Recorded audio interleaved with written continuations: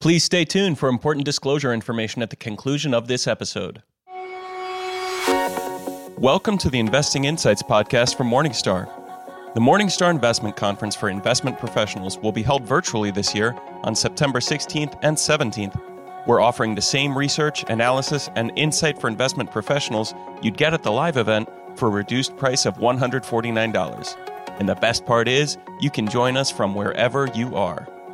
For more information or to register, visit go.morningstar.com/MIC. Again, that website is go.morningstar.com/MIC.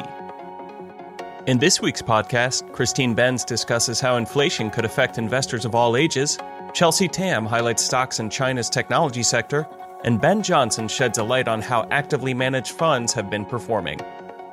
Let's get started. Susan Dziubinski and Christine Benz from Morningstar Inc. address how inflation could affect investors' portfolios. Hi, I'm Susan Dziubinski with Morningstar.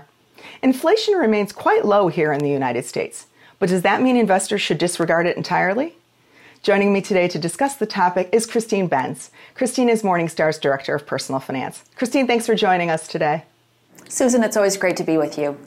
Now, Federal Reserve Chairman Jerome Powell has noted that he's a little bit concerned about the very low rates of inflation that we're experiencing, so much so that the Fed is going to engage in a program to help nudge up inflation a little bit. What factors have been contributing to keeping inflation as low as it's been?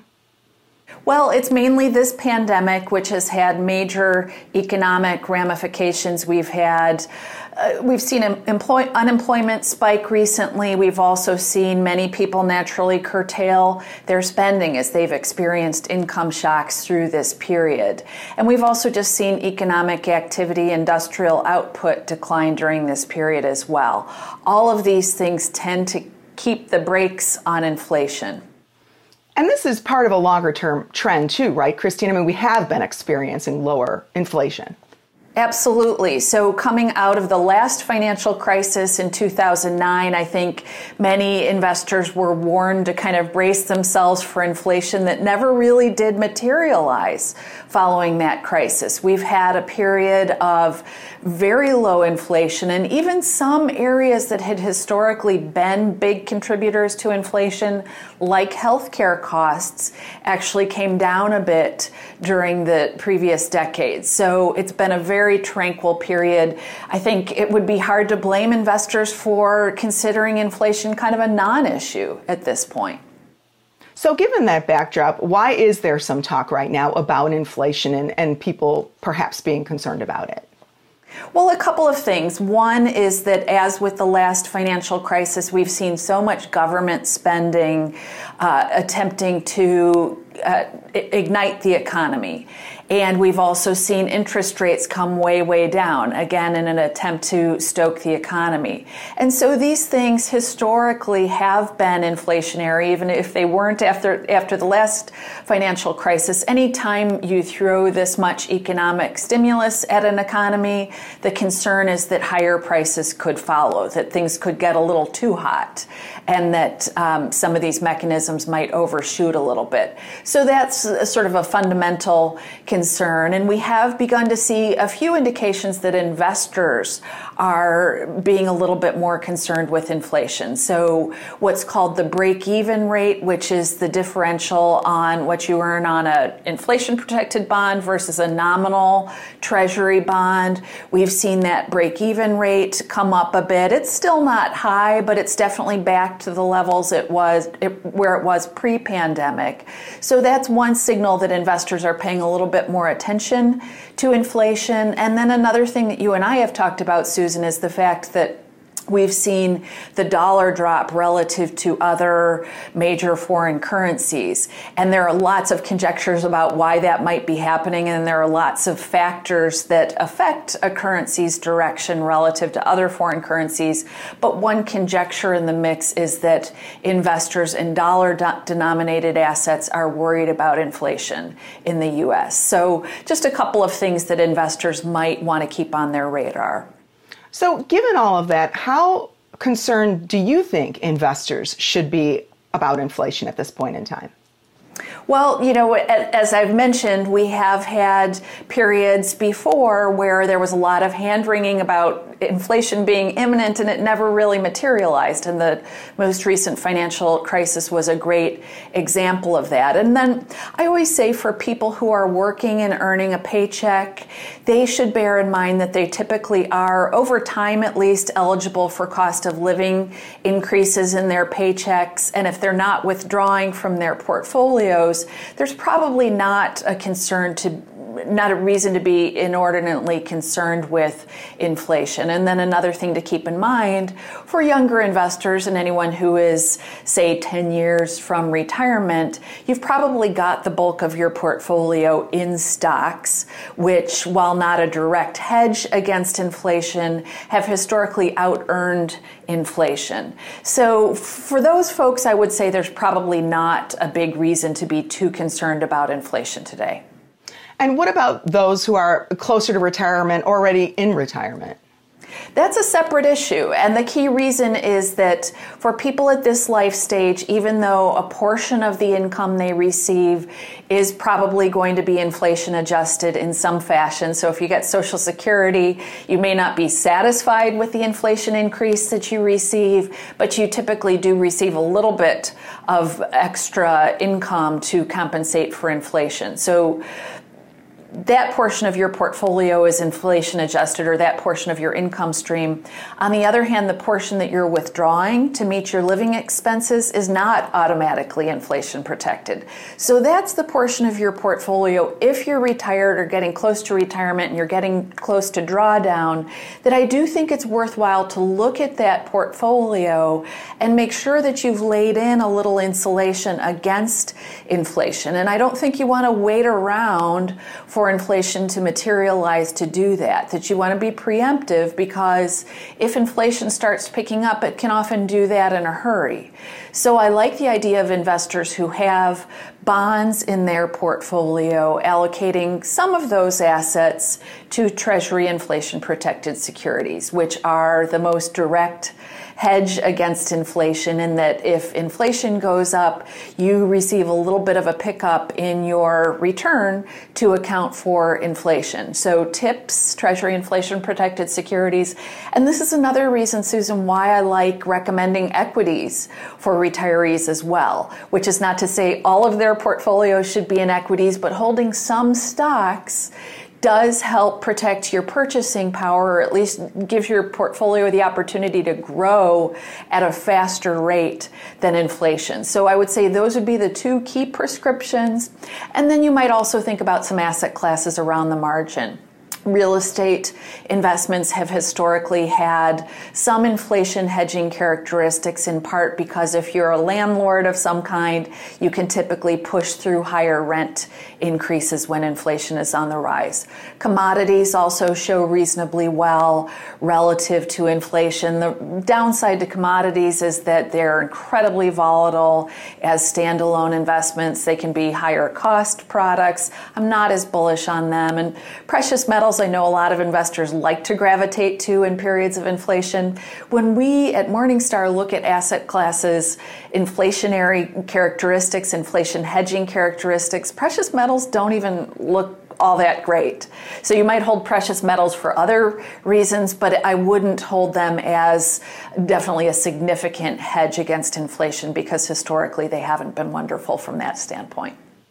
Well, Christine, sounds like it might be a good time for retirees to do a little inflation protection checkup on their portfolios, right?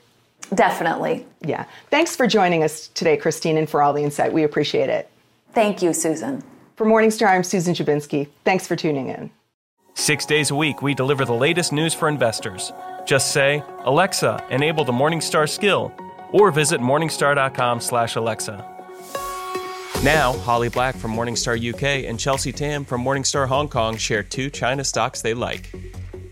Welcome to Morningstar. I'm Holly Black. With me is Chelsea Tam. She's an equity analyst at Morningstar in Hong Kong. Hello. Hi. Thanks for having me. So, Chelsea, you cover the technology sector, and this has undoubtedly been one of the top performing winning sectors of this year. How are technology stocks performing in China?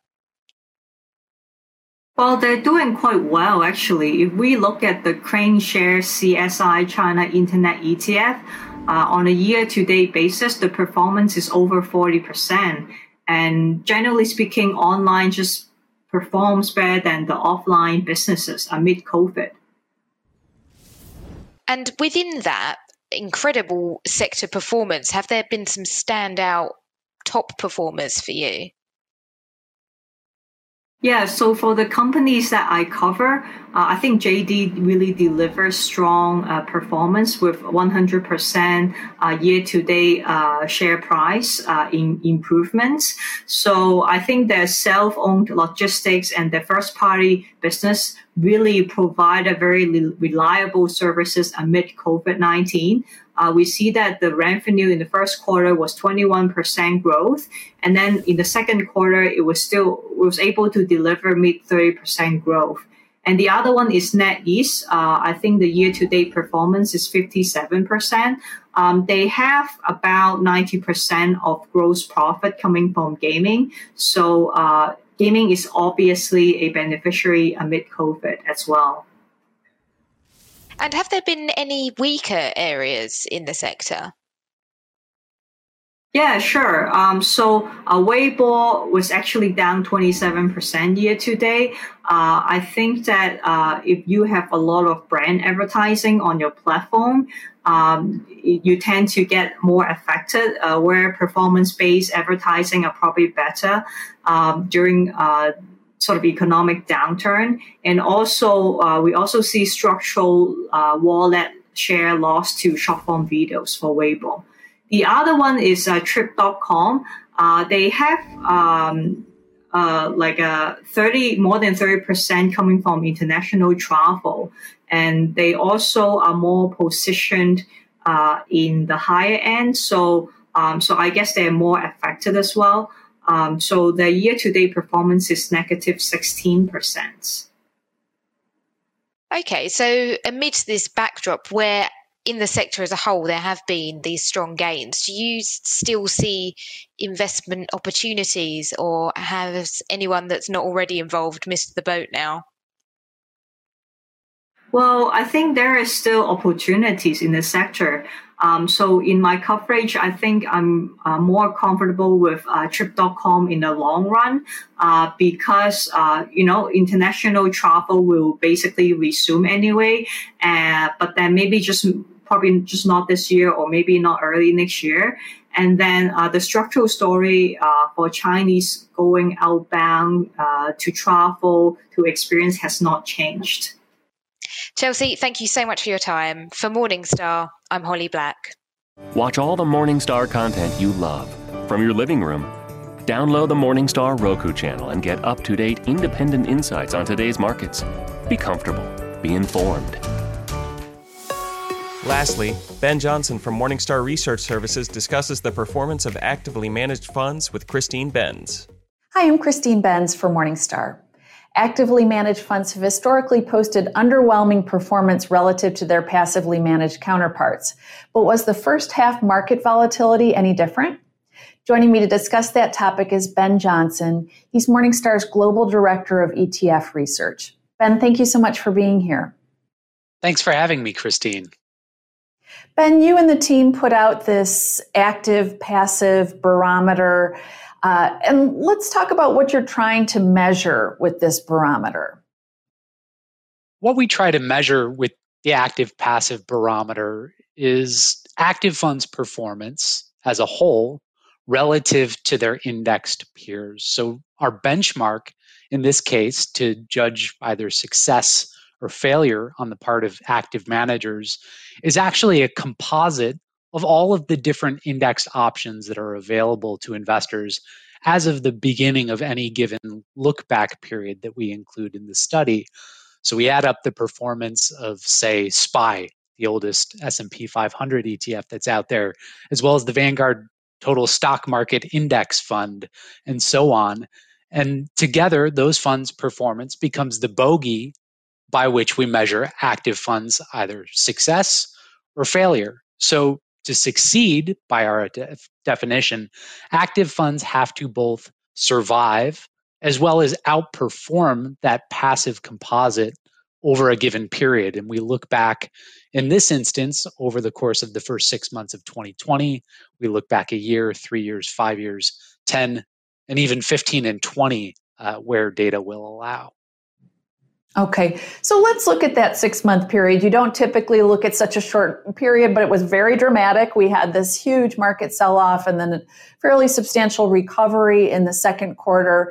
And one argument that you sometimes hear in favor of active management is that these periods of extreme turbulence, especially the down periods, will be times when active management may be able to distinguish itself and show that it's worth paying extra for. What did you see during this first half period? Well, this is the first time we've ever included such a short look back period in this piece, because over shorter periods of time, there's just so much noise that you see in the data, so many things going on with respect to the biases that are inherent in active portfolios, the biases that are inherent in the indexes that underpin passive funds.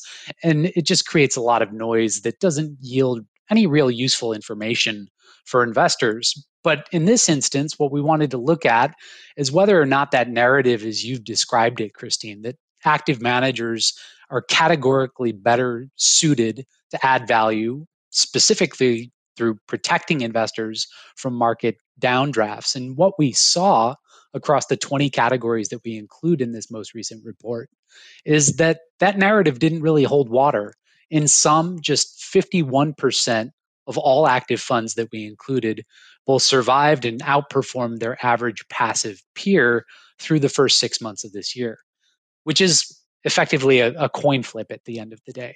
Now, that said, if you drill down and look more closely at specific groups and in specific categories, those success rates varied pretty dramatically.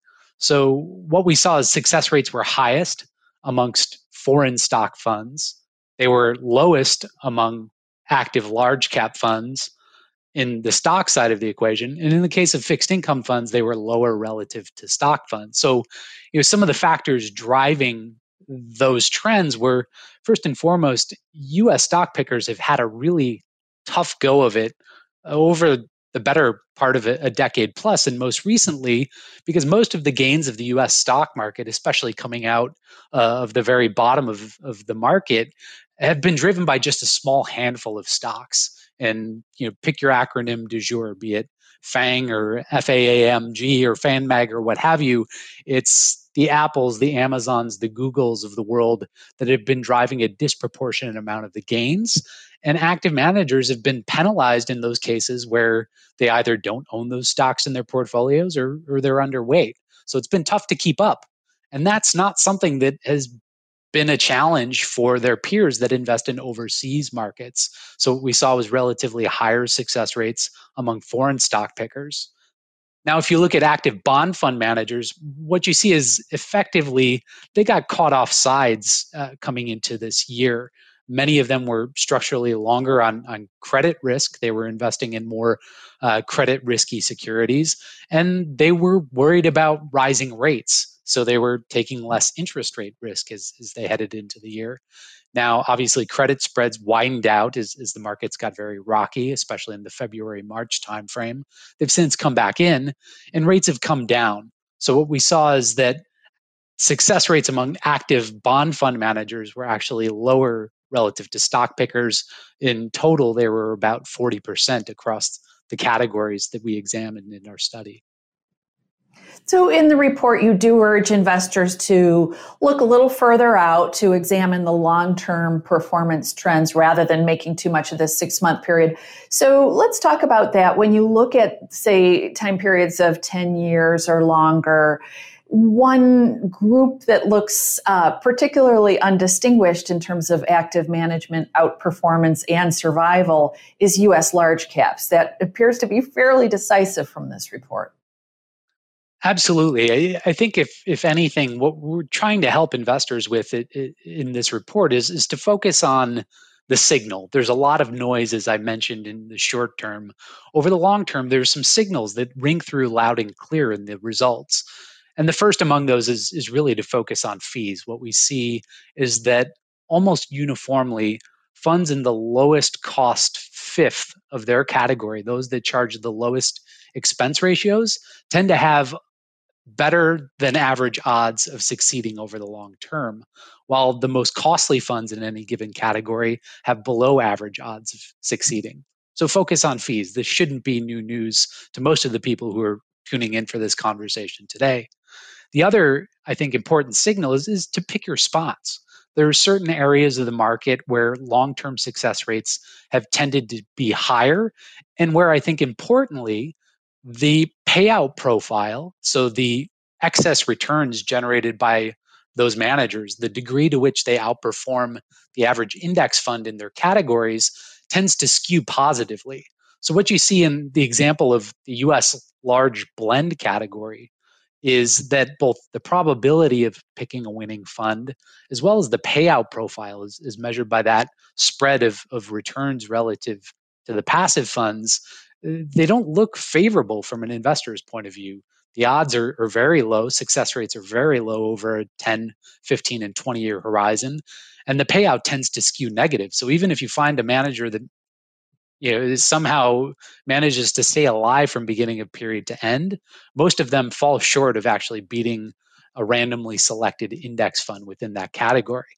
Now, if you look at a category like foreign large blend, for instance, and select from the lowest cost funds within that category, your success rates go up. You nearly at a coin flip in terms of your odds, 48% succeeded from that lowest cost quintile over the past 10 years. And the payout profile looks a lot better. So if you look at the distribution of those returns, they skew more positively.